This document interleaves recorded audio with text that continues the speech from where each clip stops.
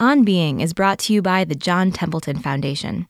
The Templeton Foundation supports academic research and civil dialogue on the deepest, most perplexing questions facing humankind. Who are we? Why are we here? And where are we going? To learn more, please visit templeton.org. The Templeton Foundation. Stay curious. In the wake of the November election, a conversation I had in 2008 with 3 generations of evangelical leaders, including the late Chuck Colson, began to circulate around the internet. It was about the proper role of Christians in politics, and it seemed to some as relevant and helpfully illuminating now as it was then, maybe even more so. White evangelical Christians helped secure the election of President Trump. Many said that his views on abortion were decisive in that choice, overriding concerns they had on other matters. But to be evangelical is not one thing, even on abortion. Greg Boyd and Shane Claiborne are the other 2 participants in the conversation we offer this hour to a changed political landscape.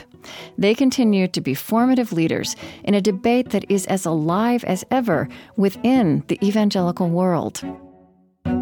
I don't think you can leave your moral convictions behind when you go in the voting booth. For younger folks, we don't want to repeat the mistake that the generation before us has made in just this bitter, antagonistic meanness, And if there's anything that I've learned from conservatives and liberals, it's that you can have all the right political answers and still be mean. Political issues are more often than not very ambiguous, and good and honest and decent and Bible-believing people can have the same values, but they translate into the complexity of politics in different ways, even on things like gay rights and abortion. I'm Krista Tippett, and this is On Being.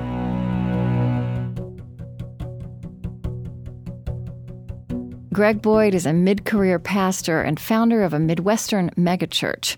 In 2004, he preached a series of sermons rejecting pressure to use his pulpit to endorse conservative candidates and causes. This resulted in 1,000 of his members leaving and eventually landed him on the front page of the New York Times as the face of a new generation of rebel evangelical pastors. Shane Claiborne is a now 41-year-old leader in a movement some call the New Monasticism, involving many young evangelicals and former evangelicals who are building intentional communities together with the poor. And Charles Chuck Colson was a famed and feared special counsel in Richard Nixon's White House and one of 7 senior advisors indicted in the Watergate scandal. But in the midst of that tumult, Chuck Colson revealed that he had been born again. His memoir of that title stunned the nation, and after serving a 7-month prison term, he created an original model of prison ministry still very active today, Prison Fellowship. He died in 2012 at the age of 80, but his books and the radio show he founded remain authoritative. Again, this conversation took place in 2008 at a national pastors' conference in San Diego. So I'd like to begin with Chuck Colson. And I hope you might help us put some of the questions and challenges of the present into some perspective. I wonder, when you first came to Washington, how would you describe the notion you held and the notion that our culture held about the role of Christians in politics? Well, it's a debate that's gone on since the beginning of the church, obviously. And it's gone back and forth. I wrote a book in the mid-'80s, which was called Kingdoms in Conflict, which was a rebuttal against the excess reliance on politics by Christians that was then the emerging religious right, because I believe there was a fine balance to be drawn between the 2 spheres. That book, which has now been republished, God and Government, became sort of a handbook for what's the permissible role for Christians in public policy. I argued that the public square ought not to be naked, that people should be able to express their views freely and openly. As a matter of fact, Christians, I believe, have a cultural mandate to do precisely that, to work for justice. Martin Luther King being a very good example of a Christian who did so explicitly because of the commands of Scripture. But at the same time, we have to be very careful not to find ourselves in the hip pocket of a particular political movement. So you have to keep those 2 balances separate. I just reread this week your first book, Born Again, which was your story, and it was an important book at the time. In your early political career, you were not a religious person by any definition, the way you are a Christian now. You talk about how then even Christians who were involved in politics kept it secret. It was compartmentalized in a sense. I mean, you describe that you discovered, as you write, to your astonishment, what you called a veritable underground of Christ's men all through the government. And within kind of 10 years of that happening to you and that being your experience, there was this new evangelical entry publicly, openly, into electoral politics. And I wonder if you could just tell us, as you watched that unfold, why did it happen then? Well, you have to remember, my book, Born Again, which you just referred to kindly, came out in 1976. The title was Born Again. It came out during the New Hampshire primaries. Someone ran up to Jimmy Carter, who was then an obscure governor running for president, held the book cover up, and he said, "Oh yeah, I'm born again." Christians had been in the fundamentalist hinterlands through most of the 20th century. They'd stayed out of the political limelight. They'd stayed out of politics, basically. They didn't want to contaminate themselves, which was wrong. But that brought them out suddenly, and it was the abortion issue, among other things, that really suddenly riveted the attention of Christians on the public arena. I saw some of it when I was in the White House as the abortion issue was heating up. Mm-hmm. But it transformed evangelical from a pietistic movement into a very activist political movement. But things dramatically changed from 76 through the mid-80s. I happen to think now we're maturing. I think we've gotten out of that adolescent stage of being a power block or a special interest vying for power, where we're taking a much more sophisticated look at what it means to be a Christian in public life today. Now, Greg Boyd, you were also becoming Christian, going to seminary, becoming a pastor, in fact, founding a church and pastoring a church. Mm-hmm. In years in which this evangelical political power was full-blown, and you found yourself grappling with that as a pastor. You've written that you experienced many members of your congregation and your fellow evangelicals in public life to have no ambiguity about how true Christian faith translates into politics. Right. And you experienced that to be a problem. So talk to us about that.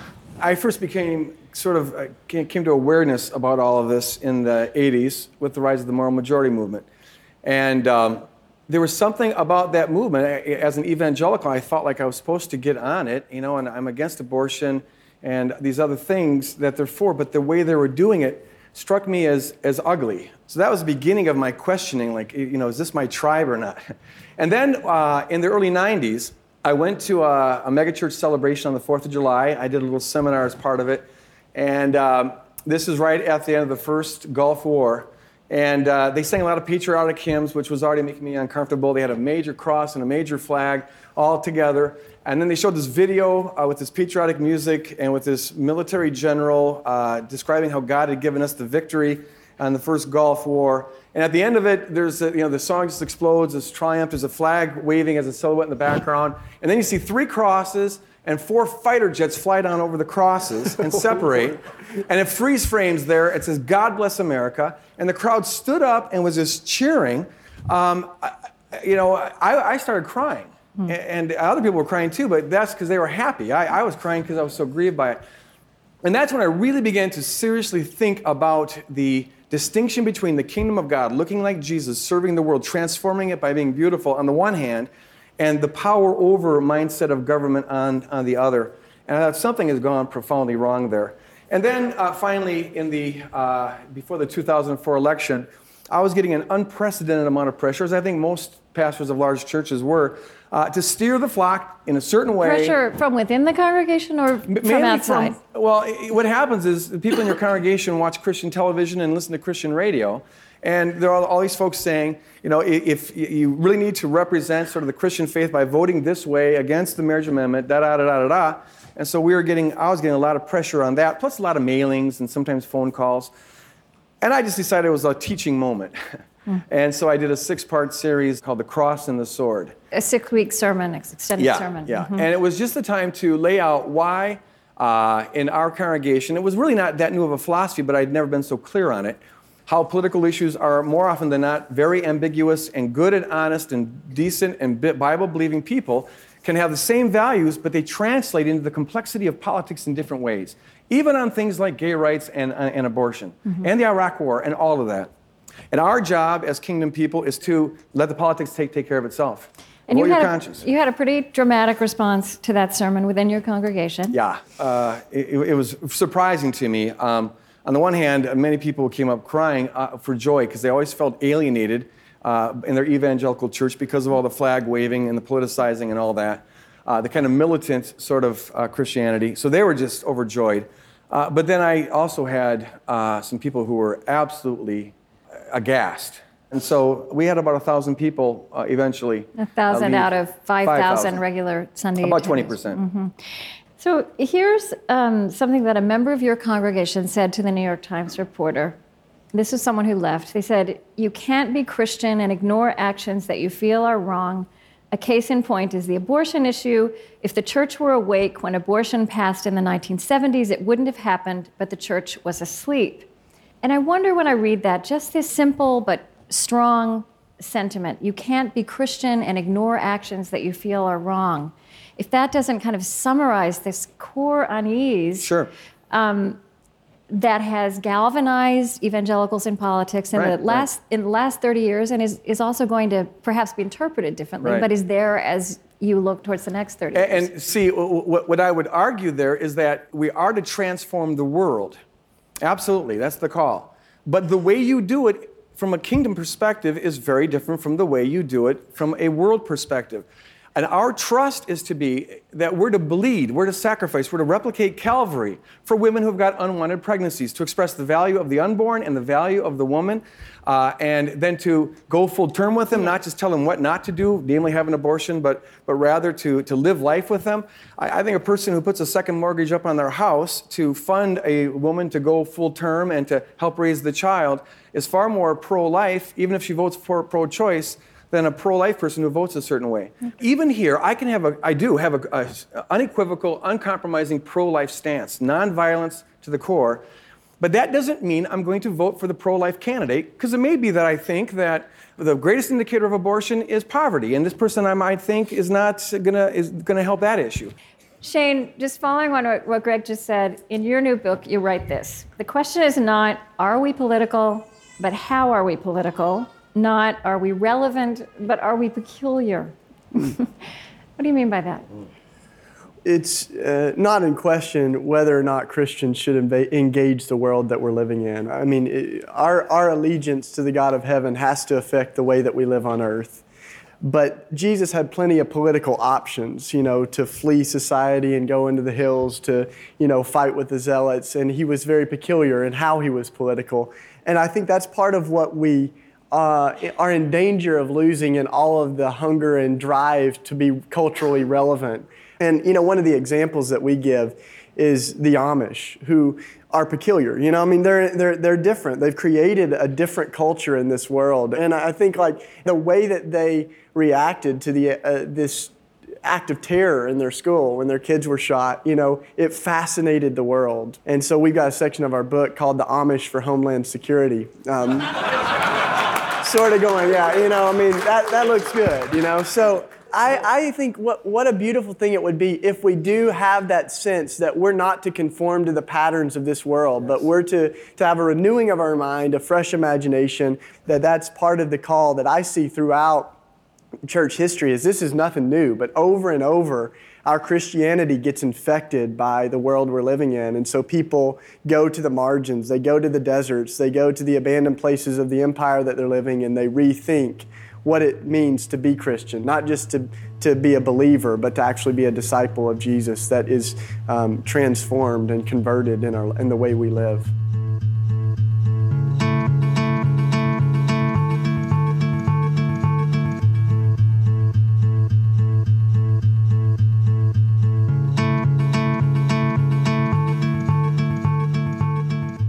I'm Krista Tippett, and this is On Being. Today we're experiencing an enduring dialogue within evangelical Christianity on the proper role of religion in politics.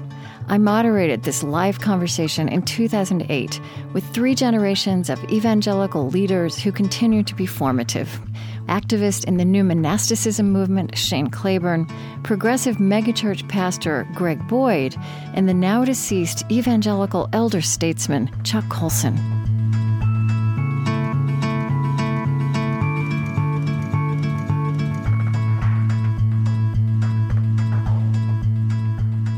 So Chuck Colson, I'm curious how you're hearing all this and what your reaction is. Well, I'm listening to Shane and agreeing with everything he just said, particularly because he recognizes, unlike the Mennonites, that most mainstream Christians believe they have to be engaged in the moral issues of the day. Actually, the abortion issue is the oldest issue the church has dealt with. It started in the 1st century when the Didache, which was a discipleship manual distributed to all Christians, decried the practice of Rome and Greece in infanticide and abortion. The first letter written by a Christian bishop in the 2nd century, Athenagoras, was written to Marcus Aurelius to condemn the Roman practice of abortion. It's not a new issue. It has been battled through the centuries, and the church has always been in the vanguard of that. What drove me into the prisons was the massive sense of injustice, the way we were treating a lot of people in prison. And I ended up addressing state legislatures across the country. Had I followed Greg's advice, I would have just tended to the kingdom and felt good about my relationship with Jesus, but I couldn't. I took the issue of justice into the courts from a Christian perspective and argued it expressly as a Christian. The very words that came out of Greg's mouth, I don't mean to take harsh issue with you, but about just tend to the kingdom and let politics take care of itself, is exactly what the slave owners said during the Civil War. Their whole argument was they were very good Christians and they were living as pious Christians, and the fact that they owned slaves had nothing to do with their Christianity. It had everything to do with their Christianity. Christians have fought slavery from the beginning. If you look at great transcendent moral issues, Bonhoeffer, a hero of yours and a hero of mine, Bonhoeffer stood against, in the confessing church, against Hitler. Thank God he did. Wilberforce stood up on the floor of the Parliament in England and stood against the slave trade. You can't ignore moral evil. We're called to it as Christians.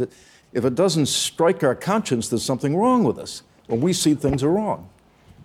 So there's clearly a tension here. But I think, if I can say this, is it necessarily an either or?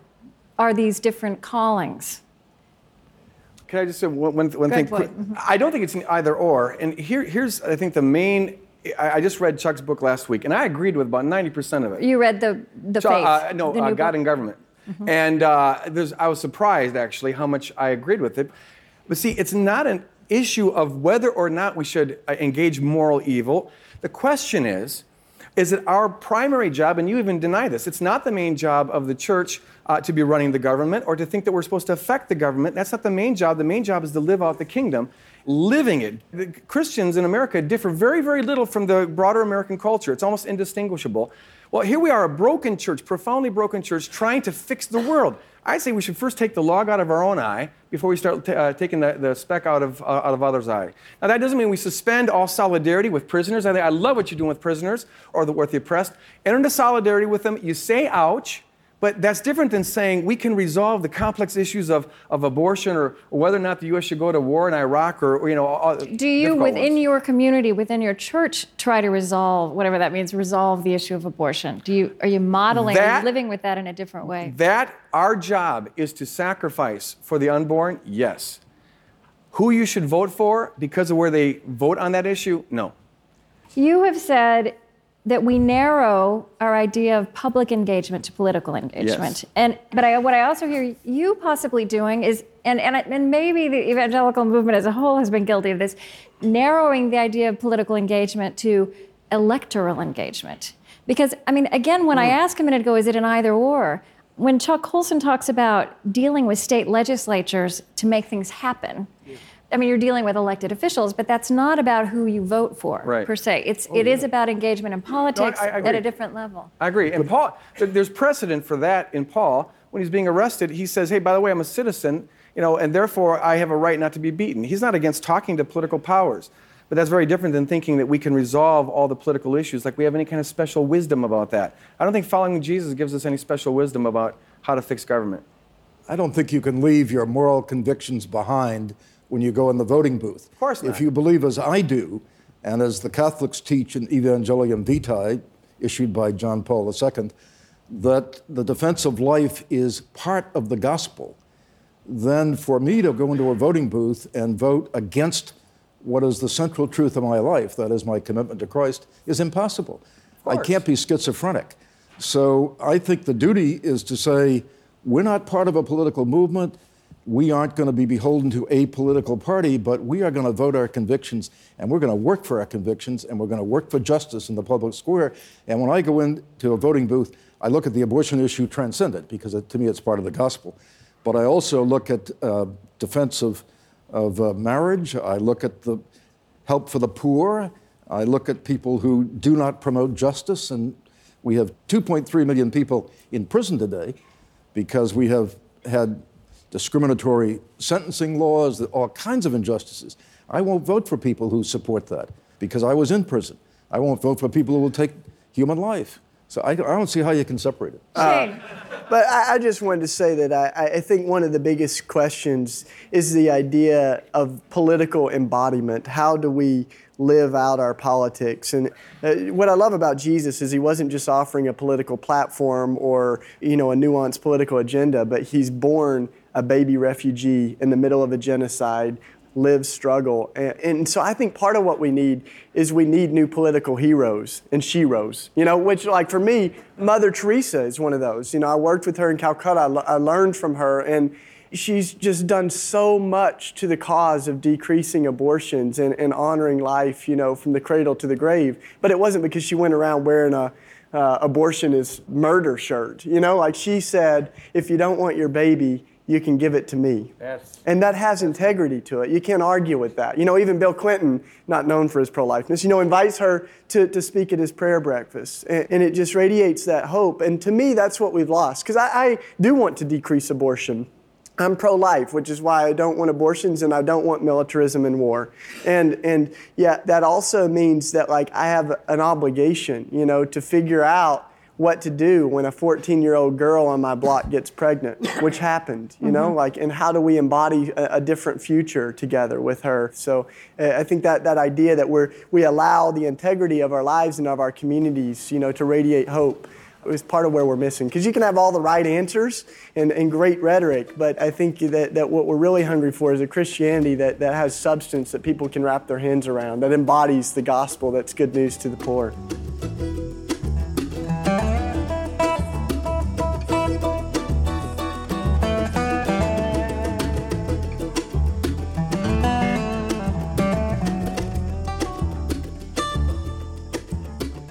You can listen again, share, or watch this conversation with Shane Claiborne, Greg Boyd, and Chuck Colson through our website, onbeing.org.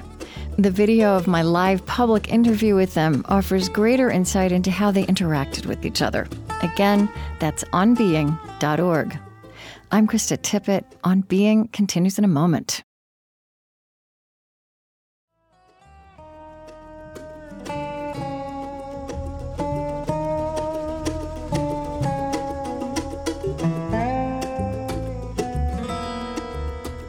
I'm Krista Tippett, and this is On Being. Today, in the wake of the election of Donald Trump as president, with the support of many white evangelicals, we're exploring Christianity in American politics and the enduring dialogue and diversity within evangelicalism about this. The conversation this hour took place in 2008 and began to circulate around the internet after the November election. We're putting it on the air again as it seems newly relevant and helpfully illuminating. My three conversation partners of three generations are diverse, formative figures. Shane Claiborne has achieved a following among many young evangelicals for his social activism and his writing. Greg Boyd pastors a socially progressive megachurch. And Charles Chuck Colson, who died in 2012, founded Prison Fellowship and became a conservative Christian leader and thinker after serving prison time for crimes committed while a senior figure in the Nixon White House. His writing and the media project he founded continue to form many. I think I want to throw out a question about whether even the conversation we're having today, even these remarks you're making, which are partly about, again, about having a larger view, a more holistic view of what it means to be engaged socially or politically as a Christian. Whether some of that is coming out of what has been learned by evangelicals in these last 30 years of a certain kind of political engagement. I mean, that you are building on lessons learned, both in terms of what went wrong and also a new body of experience, a new, more global sensibility. I don't know, how do you react to that? I wouldn't make any judgments about what is right or wrong based on 30 years of experience when you're looking at a 2,000-year history of the church. And we've had excesses that, as I said at the outset, go both ways. But we strike that fine balance, which no one has done better than Augustine in the City of God. That's positive classic of Western civilization. And he would be the last one to say we don't engage in politics. He would say we build the kingdom, and that is our first task. But in the course of building the kingdom, we care deeply about the moral condition of the society in which we live. And Christians have always done this. There isn't a human rights campaign in history that Christians haven't been in the vanguard of. Women's rights were pushed by the church in Rome in the 3rd century, which is one reason that the church exploded, because they brought women in and gave them office in the church, and Roman citizens followed. So you go back through the centuries, Christians have always engaged the political process when human rights and human dignity and the sanctity of life have been involved. Well, why don't you say something, Greg, and then I'll... The thing that's interesting about the early church is that, you're right, they did that and it exploded, but the reason it exploded, because they were for life and women's rights and all of that. They're very egalitarian, but they didn't have anyone, in fact, they prohibited, for the most part, people serving in government. Our job is to be a contrast society against all that's out there. Let's manifest the beauty of God's reign, and that is attractive, and it pulls people in. And then, you can find throughout history good examples of people in government doing good things, and some of them were Christian, for sure. But of course, there's also a very dark side to governments and Christianity being involved. I mean, it was shortly after Augustine, after the church acquired political power, where he authorized the state to start persecuting heretics. And that's the first time violence started being done in Jesus' name. And the rest of the history is rather ugly and has brought defamation to the name of Christ. So I would just say we've got to be very paranoid. And I think we're starting to learn that. That's a big word. I think Christians are a little more paranoid of government than used to be, which is good. Right, and that is kind of where I wanted to go. Because Chuck Colson, I have seen you write with concern, as someone who lived through a period of seeing a president, an administration corrupted by power, or corrupted in the context of power. I've also seen you in writing be critical and concerned about hubris that has also emerged, that has also been represented by Christians who are in politics. You've seen, in some sense, that dynamic. And Shane Claiborne, you've also written about your concern about what happens to Christians, how Christianity itself can be distorted by that relationship with power, with government. So you say it's a paranoia. It's a new... A prophetic distance. It's a caution that's come out of this period. Well, Christians aren't perfect. We're just forgiven. Lots of people have made mistakes. Augustine, one of the great heroes of my life, was wrong when he authorized the state to prosecute heresy. That was a mistake. We've made many mistakes, and we correctly repent of those mistakes. But because we make mistakes doesn't mean you don't keep trying to get it right. And there is a right way to find it. There's a right way to work for it prudently. And I believe we are growing up as an evangelical movement because we saw the excesses of the past. I saw firsthand how the political attraction can destroy very good people. I have seen in the last 30 years a greater phenomenon than the religious right, and that is the political illusion, which Jockey Lewell wrote about in the 60s, in which he said eventually with technology, we'll be able to have instant communications between power and the masses. People will be deluded into thinking politics is going to solve all their problems. That's a serious problem. And Greg is a good antidote to that because he's reminding us as Christians, don't fall into that trap. You can't sell it all to politics, which is inherently corrupting. I've had an interesting echo in my mind as I've been preparing for this conversation with the three of you, and I interviewed Steve Waldman, who's the founder of BeliefNet. And he's gone back and looked at the founding fathers and the notion of religious freedom and how he thinks we in our time have come to look at that through the lens of the culture war, and it has distorted, in fact, our view of the founders and of the notion of religious liberty. What I'm getting to is one of the things that shocked him was to find that evangelical Christians were the great champions of separation of church and state, siding with Jefferson, on whom they didn't agree about other things, because he would guarantee their liberty. And James Madison in particular was absolutely an advocate of separation of church and state, not because it would make for good government, but because it would make for better religion. He said that, whenever government got involved with religion, religion was warped. Yeah. And then I'm reading Shane Claiborne's new book. Here we are, 2008, and you are the new generation. And you're saying something, I got here, and one of the people at the front of the hotel, they were like, you're one of the speakers at the pastor's convention? No. And then afterwards, they were like, we like your dreadlocks, Reverend. They don't make preachers like they used to. So you're cool. We've established this. And you are, it seems to me, rediscovering that same insight that James Madison articulated, or that those early evangelical Christians in the early colonies. Well, and I think, I've got a great friend and teacher named Tony Campolo out in Philadelphia, and one of the things that he always says is, mixing church and state is like combining horse manure and ice cream. It may not do much damage to the manure, but it's sure going to mess up the ice cream,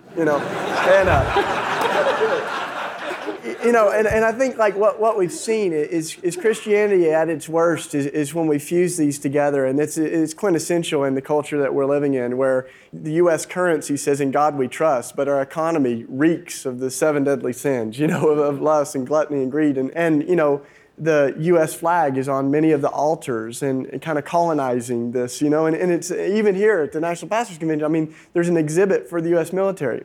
These are the things that I think create confusion in people. And so when I was in Iraq, I was in Baghdad with the Christian Peace Team during the bombing in March of 2003. And I went very much because what became so unmistakably clear to me was what's at stake right now in the world is not just the reputation of America, but the reputation of Christ and what it means to be Christian in this world. And I want people to know the love and grace and enemy love of Jesus. Enemy love? Yeah, and we're not in a lot of ways getting closer to that. Chuck Colson, you wanted to say something? Let me add one thing to that. C.S. Lewis wrote a wonderful essay about Christian patriotism. He said it is not wrong to love your country because God has put you in an area where you're supposed to love the world, but all you can love are your neighbors. Aquinas said the same thing about military service. He said someone who serves to defend the innocent is acting out of Christian love. You can love the Lord your God with all your heart, mind, and soul, and also love your country as a way of loving your neighbor. See, I think this is a real fundamental difference between us. And what concerns me most, Chuck, is that most of the young Christians that I know who sign up for military service are so nationalized, it doesn't even occur to them that there might be any conflict between picking up a gun and killing someone and Jesus saying, love your enemy, do good to your enemy without any qualification, serve your enemy. I at least want people to ask the question, but it shows you how blended the Christianity of America has been to nationalism. And my passion is that we've got to show the radicalness of the kingdom first and then worry about all this other stuff. But if this doesn't get done, there's nothing worth getting done. The New Testament's pretty clear that you render to Caesar what is Caesar's and render to God what is God's. The New Testament's also very clear that you are to respect the authorities because they are appointed by God to wield the sword in order for us to live peaceable lives. So government has a role biblically well established by 2,000 years of reflection that the job of government is to preserve order and to do justice and to restrain evil. Sure. And a military man, I serve my country proudly and would again.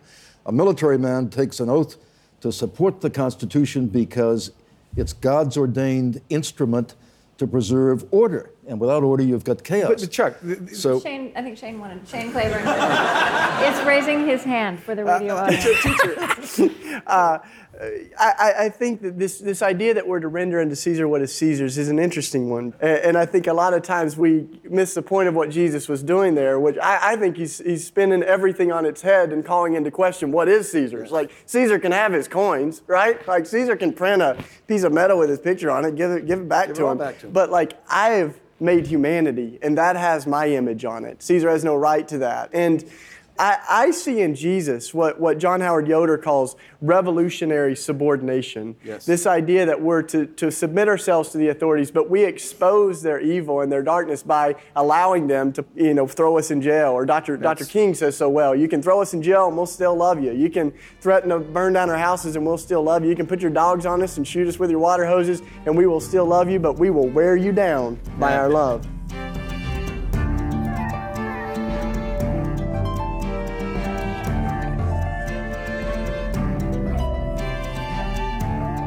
Shane Claiborne, in conversation before a live audience with two other evangelical leaders of different generations, megachurch pastor Greg Boyd and the late Chuck Colson.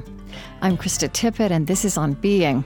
As this discussion at the National Pastors Convention drew to a close, an audience member asked the panelists where the dialogue about same-sex relationship factors into the future of the evangelical movement. This conversation happened in 2008, but has gained new traction as an insight into enduring intra-Christian dynamics and discernment.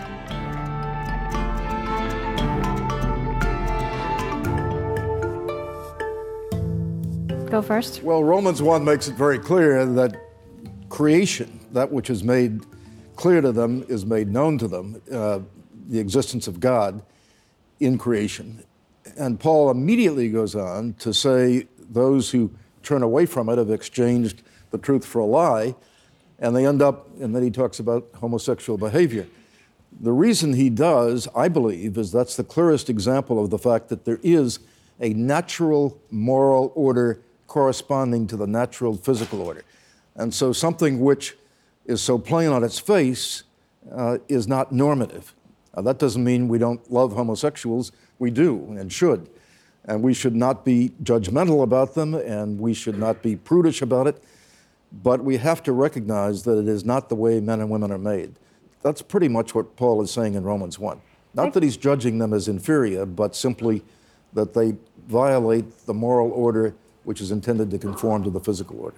I think the question is about how the church and how evangelical Christianity grapples with the fact that even the statement that you just made, which is so plain to you, is not the way everyone sees it. And this issue has been so bitterly divisive. If I could weigh in, it seems to me that there's two fundamental issues that we evangelicals do have to wrestle with. The one is simply the terrible, abysmal track record the church has towards gays. And the reputation out there is that evangelicals are homophobic, and I don't think that's the liberal media that's spinning that. I think we've earned the right to have gotten that. We have a sin gradation list, and I do see it as sin. I think Chuck is absolutely right. Romans 1, it's not God's ideal. It misses the mark, hamartia, that's the word for sin. It misses God's ideal.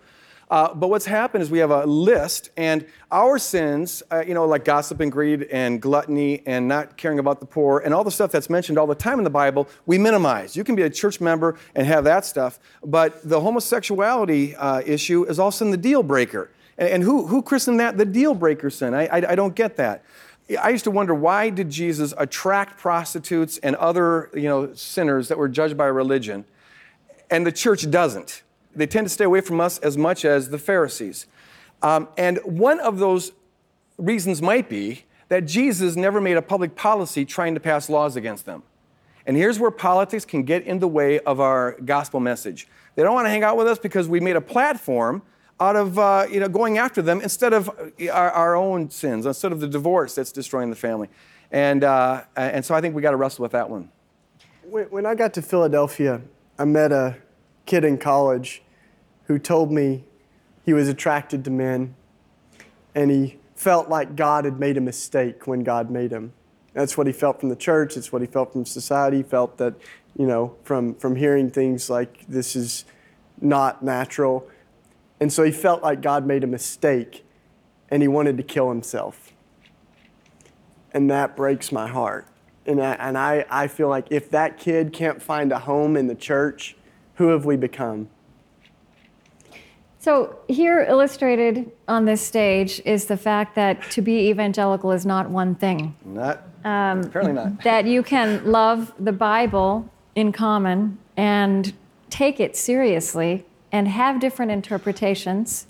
Some people might listen to you talking about the kingdom, Greg, and think that that's not real world talk, but it absolutely is real world talk for you.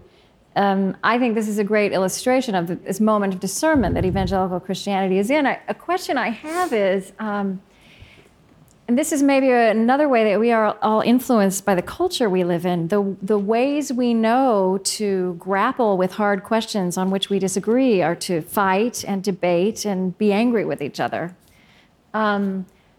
Are there resources deep within evangelical Christianity that you have in common, that everyone in this room has in common, to possibly move towards, not necessarily move towards the same answers, but move towards walking together as evangelicals with these questions? How do you think about that? Let me give you a personal anecdote that may help you. When I first came to Christ, before I went to prison, a small group of men, 5 of them, kind of embraced me, and I was discipled by them. One of them is today former governor of Minnesota, Al Quie. One of them was a man by the name of Harold Hughes, who was as liberal a Democrat, anti-Vietnam War, opponent of Richard Nixon as you'd ever find. He heard me give my testimony one night. He said, "I've just listened to you. You love Christ. I love Christ. We're brothers. I'll stand with you anywhere." Embrace me. Great big 280-pound ex-truck driver, ex-alcoholic. And all through Watergate and all through the years that followed, he helped me get started in the prisons. We were best friends. We never probably voted for the same candidate. But you can love each other, doesn't mean you even have to like each other, but we're commanded to love each other. And sure, we're going to find political expression in different ways. I think there are some issues that are transcendent for all of us. I think justice itself is a transcendent issue. But and yet it's sometimes hard even to talk about what justice looks like or where to begin in seeking justice. I think the civilized world has had enough experience at what is just and to be able to make I don't think we can much improve on the Greek's definition, or maybe the Bible's definition is even better, which is shalom. That is the condition in which there's human flourishing. I think we could agree on that. I think all evangelicals would agree on that. But we don't march lockstep into the ballot box. But certain issues demand that we get involved. Now, there is a respectable Mennonite tradition, Yoder and others are part of it, which say we just will stand back, create an alternative community, let the world see a better way. That's an honest difference of opinion that's gone on for hundreds and hundreds of years. I happen to belong to more of a Niebuhr school, that we are to make an impact for Christ in how we live our lives and in challenging the political systems. But you can still be an evangelical and come from either one of these traditions. You know, Chris, I think that's one of the things that's exciting about this conversation, especially for younger folks, that we don't want to repeat the mistake that the generation before us has made in like just this bitter, antagonistic meanness, you know? And if there's anything that I've learned from like conservatives and liberals, it's that you can have all the right political answers and still be mean. And nobody wants to listen to you if you're mean, you know? And I think that one of the things that we can do is learn to disagree well. And I think there is a new conversation happening with evangelicalism in post-religious right America that is much healthier, and we can actually learn to disagree well and wrestle with hard truth. Shane, you talk in your book, in your new book, about the virtue of confessing sins. And you feel that evangelicals have some sins to confess in terms of how this line of religion and politics has been lived for a few years. Along those lines, I just want to ask each of you, thinking about one thought, idea, next step along this process. Chuck Colson, I like it when you say that the evangelical movement is in a process of maturation, that this is a moment of growth. What would you like to offer each of you as one one thing for everyone to take out of the room back to their congregations. Something practical as well as theological. Confession, I think, is a sacrament. There's something mysterious that happens when we begin with our own contradictions and struggles and we share those. And yet, isn't it wild that it flies in the face of everything that power stands for? I mean, you can never confess that you did anything wrong. You know, it doesn't matter if you're Bill Clinton or George Bush. Like, you don't confess until you get busted on tape or whatever, you know, for doing something wrong with Monica Lewinsky or doing something wrong in Iraq. It's so contrary to power to confess, and yet it's the center of our faith, is that we confess that we're broken people, and that's the good news of Jesus, is that the gospel's not for healthy people, but for sick folks, you know, and this is a part of what we lost within evangelicalism, because we end up thinking that you got to look like you have it all together to come, you know, be a part of the church, and I lament that. When people see Christians that are willing to get on our knees and beat our chests and say, God, have mercy on us sinners, and not the kind of Christians that just point our fingers at other people and say, thank you that we're not like them. So I think the world's really hungry for Christians that have that humility, and that feels a lot like Jesus. Amen.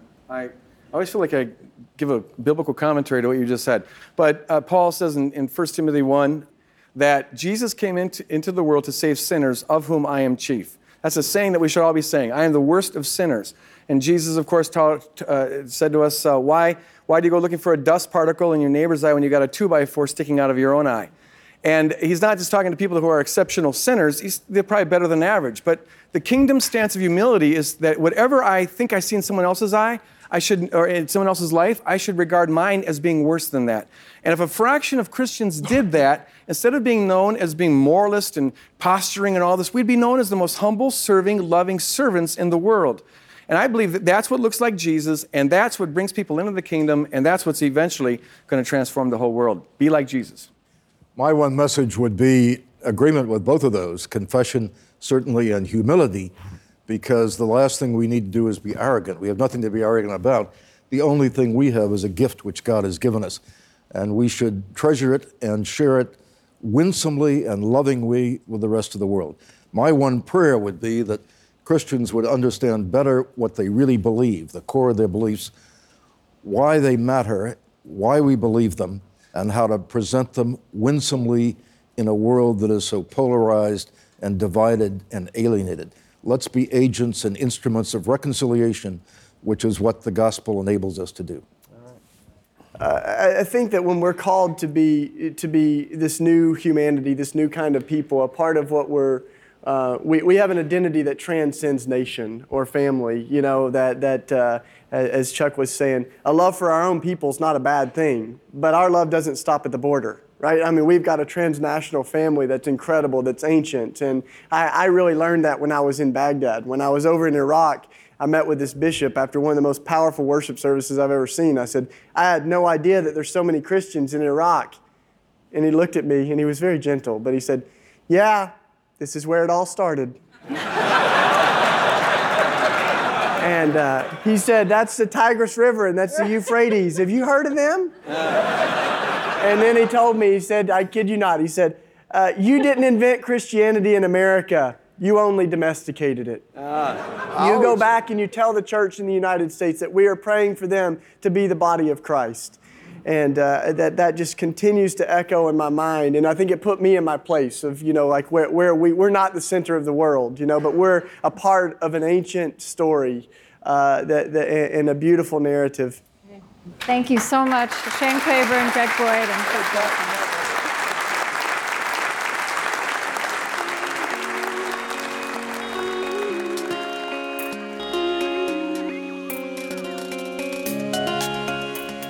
Shane Claiborne is founder of The Simple Way, an intentional community in Philadelphia, and he's the author of The Irresistible Revolution, Red Letter Revolution, and more recently, Executing Grace, How the Death Penalty Killed Jesus and Why It's Killing Us. Greg Boyd is founder and senior pastor of Woodland Hills Church in Maplewood, Minnesota, and president of Renew Ministries. He's the author of The Myth of a Christian Nation, Letters from a Skeptic, and Benefit of the Doubt. And Charles Chuck Colson was a radio commentator, founder of Prison Fellowship, and the author of Born Again, God and Government, and The Faith. He died on April 21st, 2012, at the age of 80.